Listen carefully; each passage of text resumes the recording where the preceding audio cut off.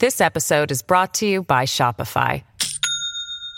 Do you have a point of sale system you can trust, or is it a real POS? You need Shopify for retail. From accepting payments to managing inventory, Shopify POS has everything you need to sell in person. Go to shopify.com/system, all lowercase, to take your retail business to the next level today. That's shopify.com/system. Families have a lot going on. Let Ollie help manage the mental load with new cognitive help supplements for everyone 4 and up, like delicious Lolly Focus Pops or Lolly Mellow Pops for kids. And for parents, try 3 new Brainy Chews to help you focus, chill out, or get energized. Find these cognitive health buddies for the whole fam at ollie.com. That's OLLY.com. These statements have not been evaluated by the Food and Drug Administration. This product is not intended to diagnose, treat, cure, or prevent any disease. At Evernorth Health Services, we believe costs shouldn't get in the way of life-changing care, and we're doing everything in our power to make it possible. Behavioral health solutions that also keep your projections at their best? It's possible. Pharmacy benefits that benefit your bottom line? It's possible. Complex specialty care that cares about your ROI? It's possible. Because we're already doing it. All while saving businesses billions.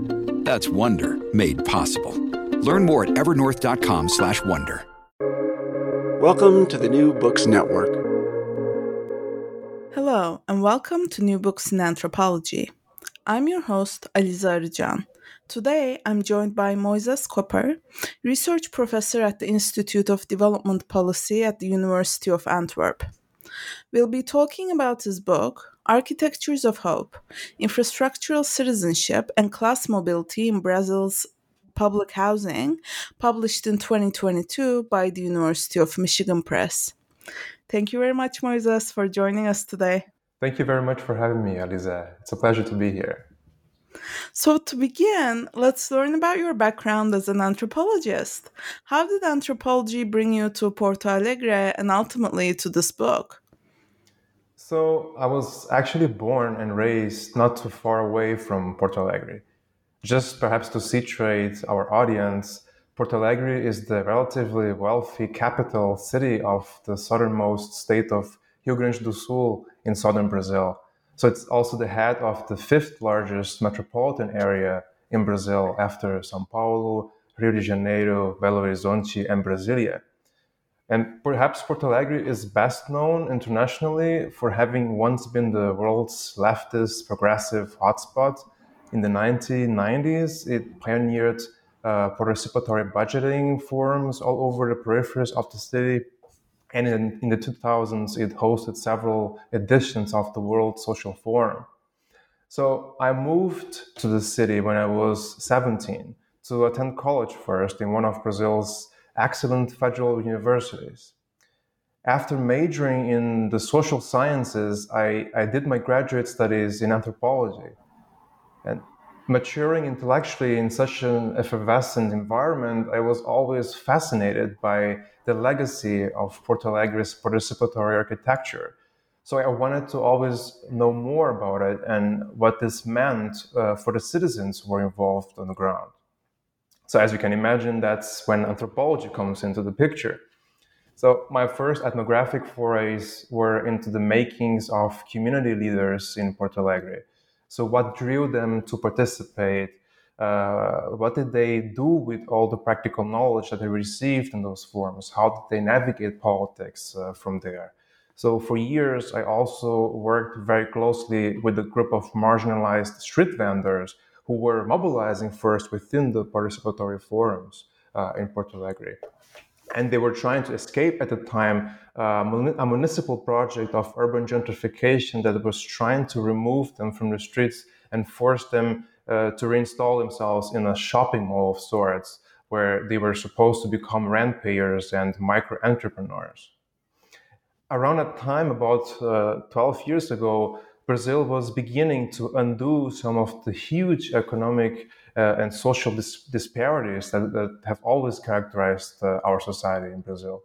As a Brazilian myself, I grew up hearing expressions like the pie must first grow before it can be distributed. It was how economists used to refer to and promote a model of economic growth that put the interest of the poor and working classes aside in the name of fiscal austerity and neoliberal readjusting. Not at all an unfamiliar recipe for a disaster.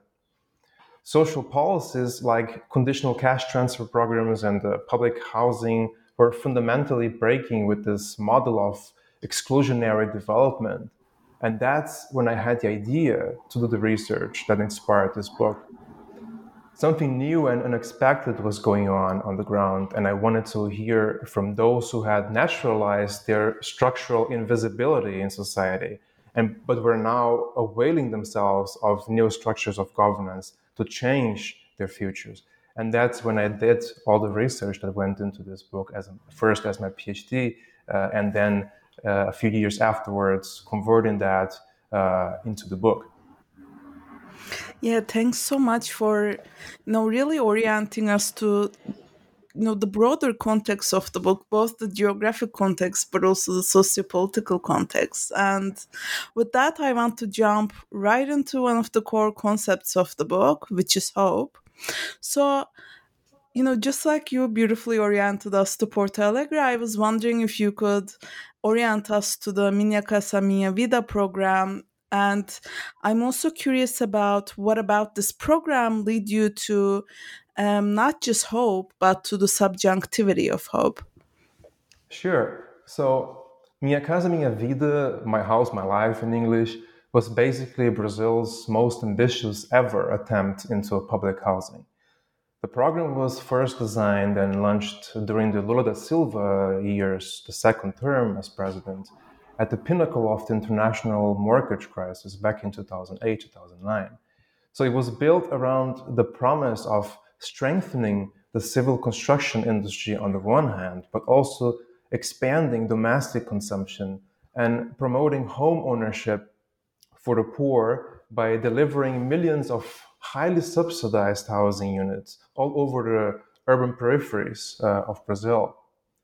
Over time, as I met with bureaucrats and architects, as I visited housing beneficiaries in their old and new homes, as I also followed the meetings and activities of a key housing association in Porto Alegre, I came to think of Minha Casa Minha Vida as a sort of a key technology of poverty governance. If we look at any large-scale intervention program, think of, let's say, a conditional cash transfer initiative or a public health program, we'll find first that they need a sort of decentralized implementation strategy to work. That's essentially how the state extends its reach and makes itself visible and available to citizens all over the most extreme faraway peripheries of the big cities in countries like Brazil. Then these programs rely on the administration of what I call calculated scarcity, which is to say they work by engaging people's hopes for better futures on the one hand, and by selectively distributing access to these scarce benefits on the other. So what results is an uneven geography of visibilities and invisibilities, of inclusions and exclusions in these programs, of new opportunities, but also of new challenges within the urban fabric. In Porto Alegre, things weren't that much different. From the beginning of the political mobilization that followed on the ground, people knew that there wouldn't be homes for all. But there was something that kept these people coming and going and engaged against all odds. So I began to see how hope itself was important, both politically and effectively. It was used to mobilize and organize and rank activists and their merits to earn a home. But it was also the stuff of which individual and familial desires and anxieties and future expectations was made of. So I never saw hope as something too abstract or philosophical, but more like a political and effective driving force that was engaged and honed and transformed in the context of policy implementation. I always like to tell the story of Dona Hilda, a woman who had lived for most of her life in informal rentals and squatted properties on the outskirts of Porto Alegre. And at the age of 95, she decided to register for a housing unit and then become the kind of poster person for the new kind of life that was made possible at this intersection of public policy and grassroots politics and personal effort. Despite all the difficulties in her life, Dona Hilde never stopped wandering and moving and crafting new beginnings until becoming the first person to receive the keys to her new apartment 5 years after.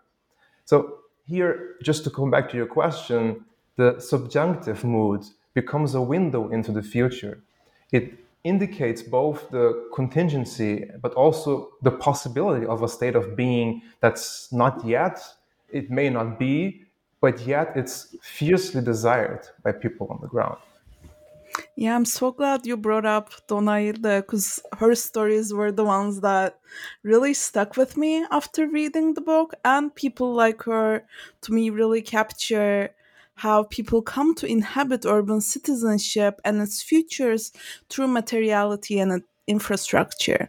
So I'm curious about how your attention to materiality and housing infrastructures inform your approach to citizenship and what becomes of political membership through this lens, maybe continuing on the thread of hope as a political force. Yeah, for sure. Those are very important questions, Eliza. So, in a project about public housing, of course, materiality and infrastructure, they're everywhere. They are in the walls, you can find them in corridors, the sewage systems, the intercom communications, the surveillance technologies, but they're also in places that are less visible, where a social scientist would normally not think to look at or to search for material stuff. They are, for example, in the stacks of paper and technologies that are designed by local leaders to track participation of housing activists.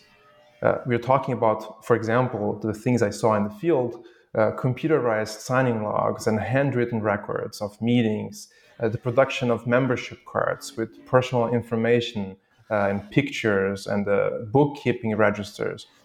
All these elements that shaped the kind of everyday terrains in which policy implementation took place on the ground.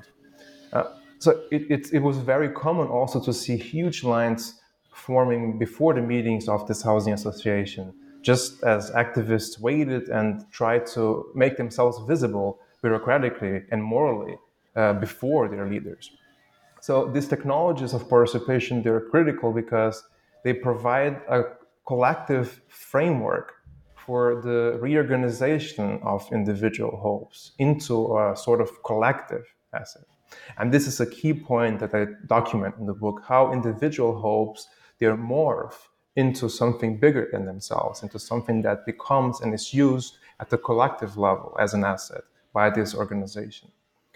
For many people like Dona Hilde, then the question of how to become a housing beneficiary was first a question of how to be seen by these infrastructures of participation.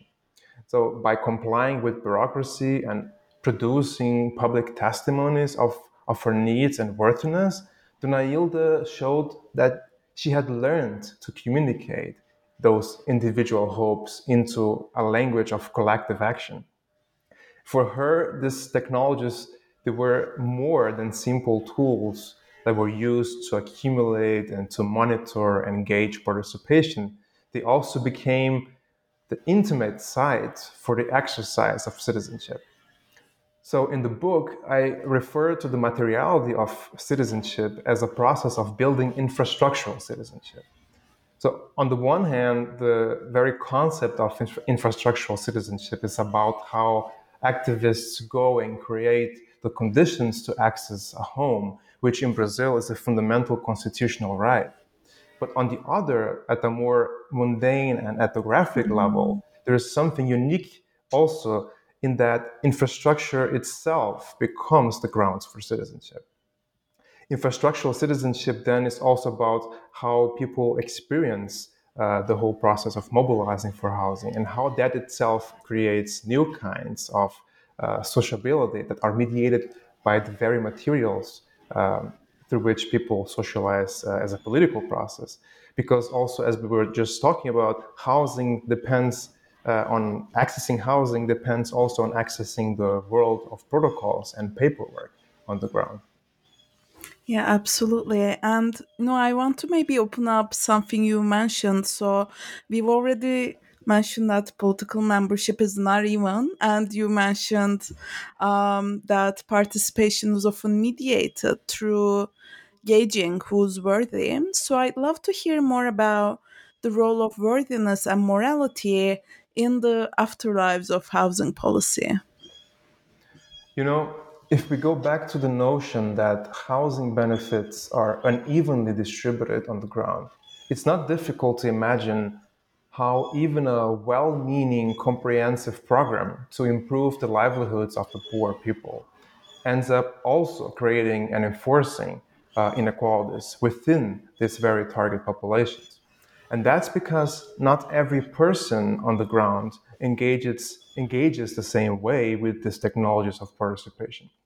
Even their capacity to hope and aspire against all odds is unevenly distributed and varies across lines of power and social hierarchy, class, race, or gender. So many housing members then they saw paperwork as a technology that was meant to create new differences among the poor by ranking their merits and efforts to earn a house. These ranks were pretty much based on how much moral work one had accrued over time. So the housing members took them as a more or less objective measure of their worthiness to become homeowners. So that in practice, this process enabled leaders to enforce a discourse of rights at the same time as they were also able to justify controversial decisions in technical terms. And that's why over time, infrastructural citizenship also creates new regimes of inclusion and exclusion of the urban poor from the urban fabric. It lends emerging differences a sort of moral framework to hold on. So let's think, for example, about what happens as people wait many times for years until these scarce benefits find their way into the hands of those who really need it the most. There's a certain temporality at stake here that ultimately legitimates and sustains these new social and moral differences. Scholars sometimes take the temporality of waiting to mean an empty time. Nothing could be farther from what happens on the ground if you really look at it. As activists embrace the tempo of waiting, they recast the apartment unit as the fair reward for years of moral, financial, and temporal investments. So the time of waiting is not an empty time, but actually a time in which people prepare, anticipate, participate, accumulate knowledge, engage with documents, and produce public testimonies about their needs and will to thrive. In short, it's a time to accumulate and display worthiness. And as Donailda is seen by bureaucracies and politicians alike, she at the same time refashions the very terms of recognition that make her into a deserving and upwardly mobile citizen. Yeah, I really appreciate how you draw our attention to different kinds of waiting, right? And in the book, you also um, draw our attention to different kinds of hope. And one of those that I want to talk about is hopes around class mobility. So, in the book, you show us that hopes around class mobility are not straightforward, but instead you conceptualize these hopes as a topography entangled with consumption. So, can you speak more to your topographic approach to hope and upward mobility? Of course, yeah. First, it's important, I think, to note that market inclusion and consumption were thoroughly embedded in the design of Minha Casa Minha Vida projects. So, for example, each beneficiary received a credit card sponsored by Brazil's largest public bank with a pre-approved credit limit of some $2,000 to purchase furniture and appliances for their new homes. This initiative was supposed to minimize the social and financial impacts of moving. But as soon became clear, the credit program was also meant to develop sort of like responsible and informed consumers. Through kind of interactions with consumer objects, these beneficiaries they were supposed to learn how to make their desires of improvement fit within their budgets and within the physical limits of the apartments that they were receiving. And critical to this endeavor was the way in which the Minha Casa Melhor, this credit program, was designed. So Minha Casa Melhor had 14 different categories of goods, each of them specifying a price cap that limited how much beneficiaries could actually spend per item. So to take, for example, use of all credit, beneficiaries had to diversify their purchases and think of the house as a holistic space where ideas of comfort, of well-being, and privacy all came together. So in practice, I noticed that this governmental credit was combined and recombined with other payment methods, like in-store credit lines or borrowed credit cards, and even like personal savings that people had. As I was observing interactions between salespeople and beneficiaries, I also noticed that the price caps that the program stipulated for each category of goods were constantly renegotiated in practice to make space, to make room for dreams of consumption. So, and I also, it's very interesting because I also documented several complaints from disgruntled consumers, right? About the quality and the variety of goods, but also about how they were treated, sometimes condescendingly in retail stores as, first-time consumers. Now, thinking of all this material, I always think about the question of what did it actually mean in practice, for these first-time homeowners to be included in consumer markets. We have so much literature about that and the new liberalization of consumers and the poor.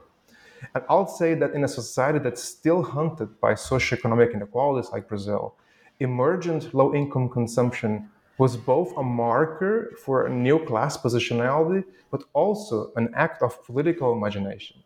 Homeowners had to develop new skills to navigate the limitations of low-income markets and make practical decisions about consumerism and money allocation. So in other words, their dreams of upward social mobility required them to reconvert hope again. So once people moved to the project and they started to see themselves as first-time homeowners, they had to think again of hope as something that they needed to mobilize critically to renegotiate the terms and boundaries of their own infrastructural citizenship.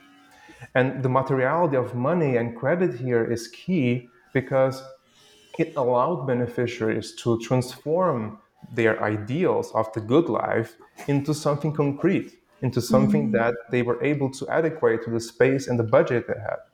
So these instruments, they equipped beneficiaries with an economic but also a moral language through which they found themselves prioritizing and calculating, recalculating, recalibrating expectations. And they made it possible, in other words, for residents to fulfill their ideals of privacy, of comfort, of fairness and dignity through the very design and implementation of these consumer markets. This episode is brought to you by Shopify. Do you have a point of sale system you can trust, or is it a real POS? You need Shopify for retail. From accepting payments to managing inventory, Shopify POS has everything you need to sell in person. Go to shopify.com/system, all lowercase, to take your retail business to the next level today. That's shopify.com/system. This episode is brought to you by La Quinta by Wyndham. Your work can take you all over the place, like Texas. You've never been, but it's going to be great because you're staying at La Quinta by Wyndham. Their free Bright Side breakfast will give you energy for the day ahead. And after, you can unwind using their free high-speed Wi-Fi. Tonight, La Quinta. Tomorrow, you shine. Book your stay today at lq.com. Absolutely. And you mentioned that these hopes of upward mobility require certain skills, and you also show us in the book that they require certain kinds of sensorium or the development of them. And my next question is sort of on the methodological side of that. So I'm very curious about the methodological demands of attending to these kinds of sensorium or middle class sensorium, as you call them. So, how did you orient yourself to sensate worlds throughout your fieldwork? Yeah. So I'm in the book. I'm basically speaking about how through these consumer markets and the political legacies of their mobilization, this housing beneficiaries were able to build a sort of like middle class sensorium over time. So I'm basically thinking of a middle class sensorium as an ethnographic attempt to rebuild the complex, and moving constellations of images, of affects, and infrastructures that people use to define what it means for them to become middle class citizens. So anthropologists, they don't typically pay attention to class formations. And that's partly due to the fact that historically, the concept has been taken up by neighboring disciplines like sociology, where it was linked to processes of production and income and social distinction.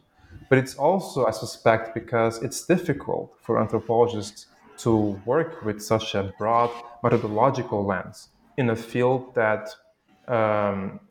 is trying to always find ways of theorizing through empirical materials, right? And to never lose sight of the complexities and the experiences and historical realities that shape people's lives.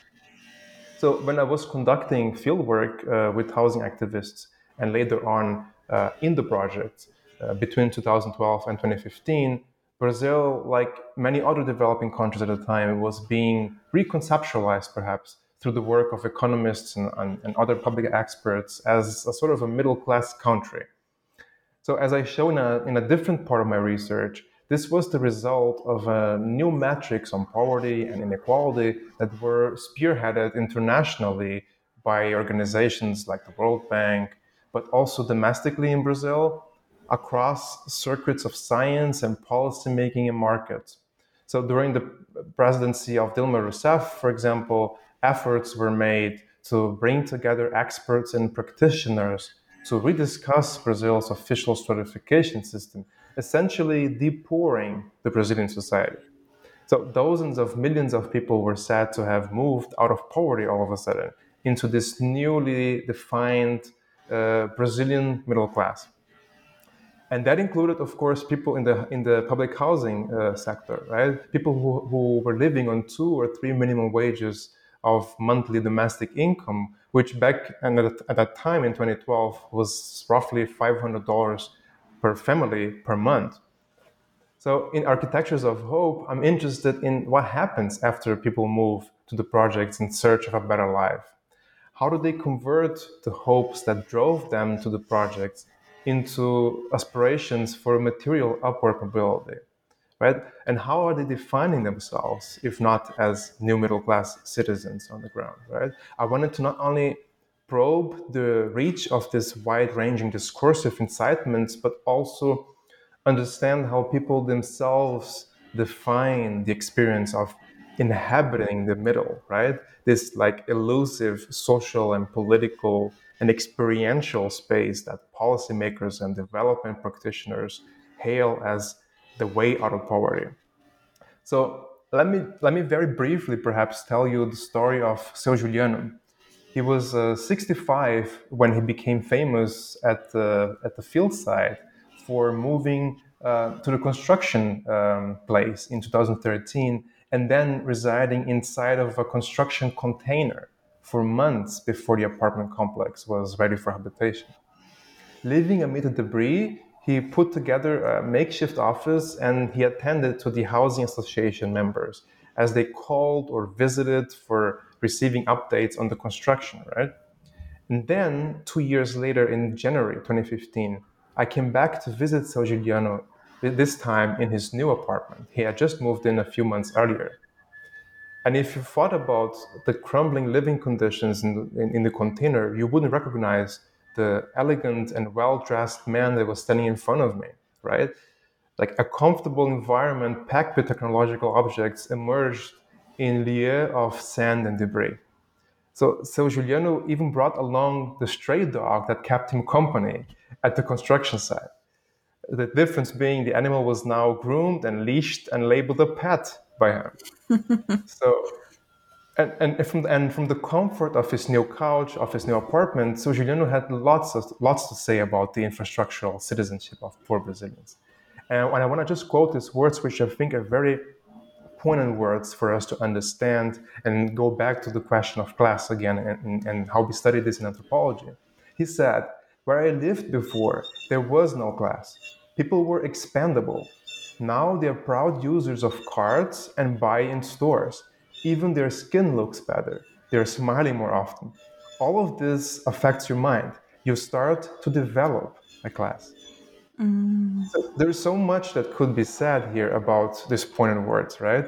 But I want to simply highlight that in Seu Juliano's and many others' narratives, we are not talking about abstract positions of class in a hierarchical stratification system, but instead, these narratives, they function more like moving positionalities within an affective and material and urban geography of forces.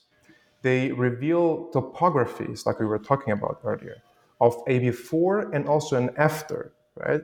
So the imaginaries associated with these places and the concrete experiences and histories of class that they evoke, they can be understood, and this is how I call it here, a middle class sensorium.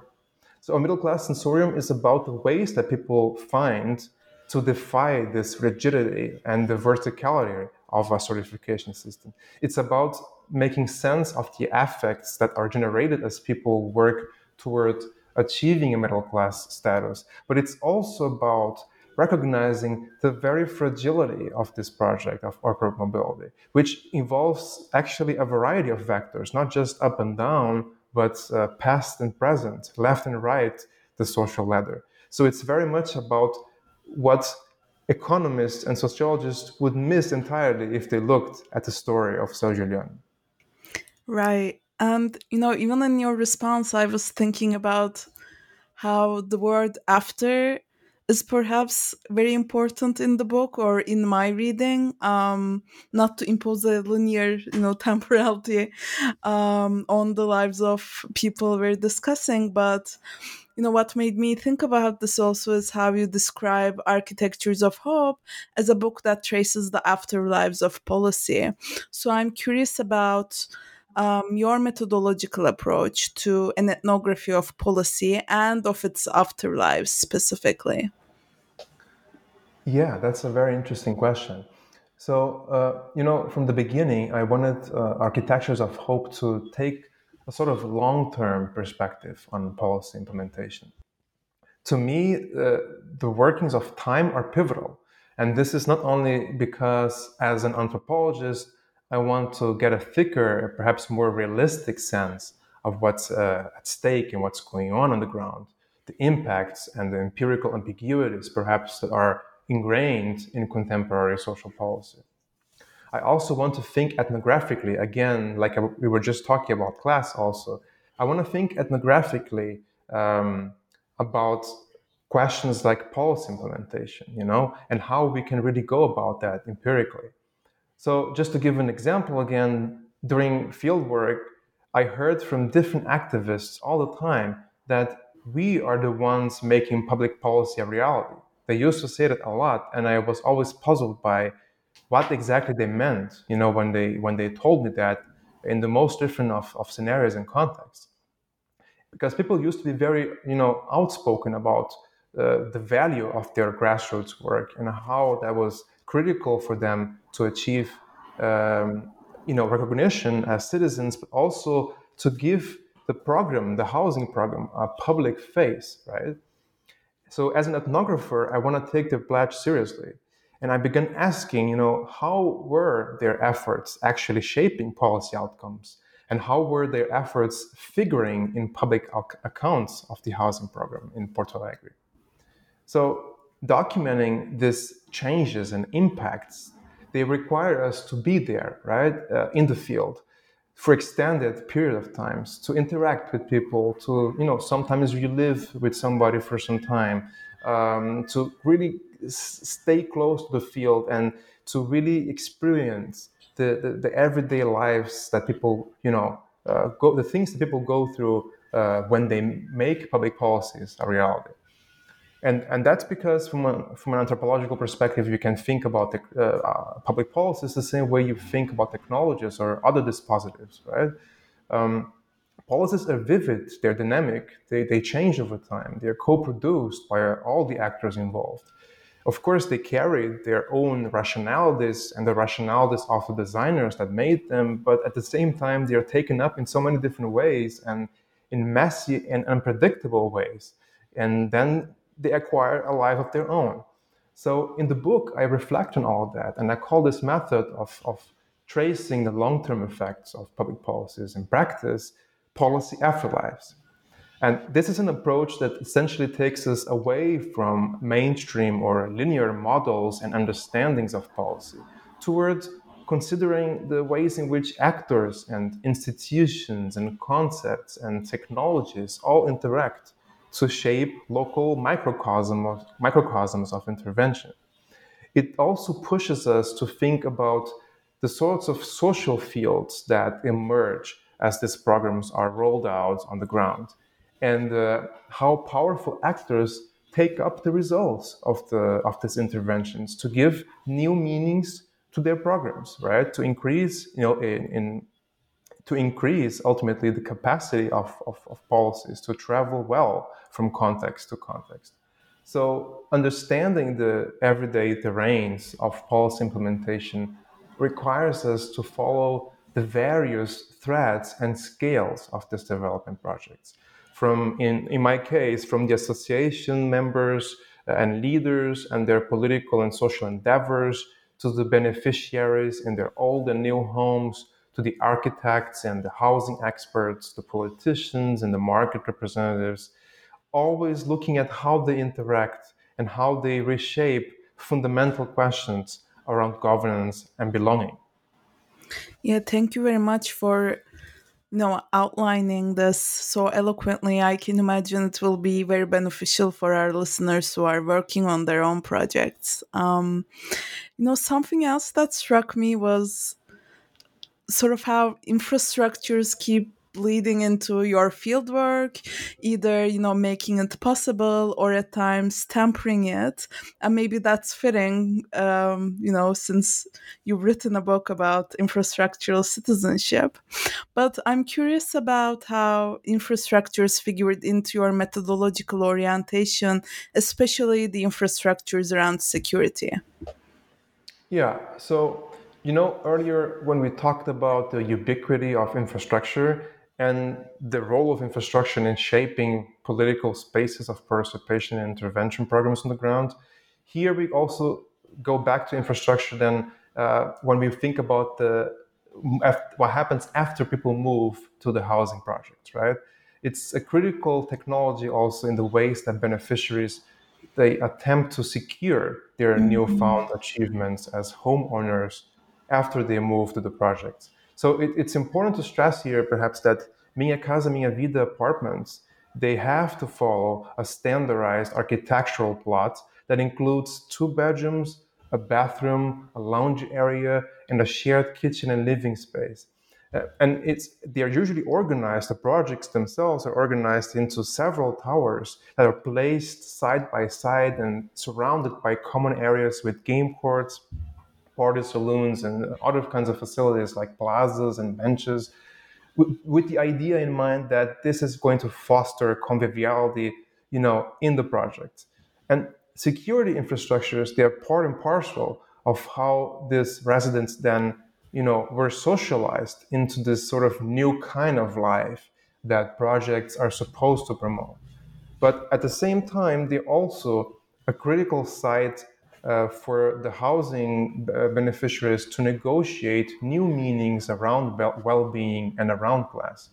So again, to give a very brief example, just 2 years after they moved, so around 2016, 2017, residents began organizing already to devise a plan to install this more and more surveillance and technology infrastructures like intercom systems in the complex. And in my research, then, in one of my last chapters, I follow this story of how a group of residents, a few years just after they moved, how they put in practice a plan that would transform and modernize the infrastructure of the public housing project. I interrogate their efforts as a process of bottom-up condominialization. And with this idea, I want to refer to the social and the material processes that come together in the imagination and the construction of this collective space and the collective areas, the common areas in the projects, right? So think about the monthly fees that are collected by residents and their associations to form, new collective organizations and to use and manage these infrastructures. All this kind of like relates back to the questions of class again, right? So by envisaging bottom-up condominialization processes, these new homeowners, they also redefine the very norms of conviviality that both resemble but also differ from the conventional middle class gated communities that you find in Brazil and other parts of Latin America that Teresa Caldeira so aptly described in the 2000s, right? They define they're defined by a discourse of fear and quest for security. But at the same time, if you look at the fences and the walls and the controlled entrances, they're always porous. There's always some kind of exchange, not just of bodies, but also of knowledges and of information that's going on there. So in a recent publication that goes beyond the book, my colleague, Matthew Richmond, and I, we defined this practice of building walls in Brazilian peripheries as a social material assembly of physical and symbolic barriers in urban space. And the idea here is to highlight that through these calculated obstacles, people seek to reconstruct a certain sense of well-being within social and institutional environments that are increasingly experienced as precarious and insecure, right? So going back to the projects in Porto Alegre and the way they sought to install surveillance intercom infrastructures, this on the one hand, of course, followed the deterioration of public safety in the state, but at the same time, as I was saying, it's never just reduced to the discourse of fear. There's something else that goes on in how people also imagine these spaces, right? And how this condominialization from below actualizes ideas of privacy and conviviality by introducing this sort of authenticating procedures in the everyday lives of residents. And as they seek to maintain and improve life inside this private property that's now theirs, right? Yeah, that is so interesting and an angle I haven't thought about before. And I appreciate how throughout this conversation we've been going back to, other points of conversation previously. I think it's really a sign of, a book with a very strong argument and common thread that we keep going back to. So I enjoyed that a lot. And having said that, we're reaching the end of our conversation. And on a note of hope, I'm curious how you hope the book circulates or is received by readers, and what is next for you in terms of your writing and research. Yeah, so I sincerely hope that Architectures of Hope reopens important conversations, that we as anthropologists have sort of delegated almost too readily to other disciplines. And I think I touched on some of them here in this conversation, right? So I'm talking about the idea of social class, for example, right? But also how we come to think about public policies or even the future, right? As an object that for the longest time was completely almost ignored by anthropologists, right? So there's so much in these concepts that we can flesh out from an ethnographic perspective, right? And show how even policies and yet ideas on class are situated and engaged, realities, and how we can reveal things that have usually been left aside by these perspectives. So I hope that the book rekindles some of these conversations and brings a wave of new studies to document these important issues from the perspective of the actors, right, directly involved in it. That said, I also think that architectures of hope has much to say to policymakers and practitioners that are interested in building perhaps new and alternative sensibilities to the problems of how we engage today in public policies. If you think about the world that we're living in right now, right, dealing with the wreckage of environmental destruction and this growing socioeconomic inequalities everywhere that continue to loom large despite the good intentions of economists and other mainstream experts, perhaps it's time to listen to what beneficiaries of these programs have been trying to tell us all along and take their experience seriously in building more tailored solutions that can sustainably improve their capacity to change their own terms of recognition and act on their future, right? Which is ultimately the goal of every development project. So yeah, that's what I hope for the book. And just a few words, perhaps also what I'm doing now. So I just joined the IOB, which is the Institute of Development Policy here in Antwerp, Belgium, at the University of Antwerp. And I also just started a new project that will look into the intersections between data practices and citizenship practices in 5 different countries. So beginning with Brazil, but extending the research comparatively into Germany, Portugal, Tanzania, and Kenya. So yeah, and the critical idea here for this project, the kind of the sort of the point of departure here is the idea that numbers and indicators. I think we spoke a little bit about this about the housing project, how these numbers and other forms of quantified information, they redraw the link between data and citizenship, right? So data practices and infrastructures, as we know, they have come to play a central role in shaping governance. You think about the design of public policies, like housing here, or you think about what happened during the COVID period, right? The epidemiological data that was used to monitor and spread, to monitor the spread of diseases.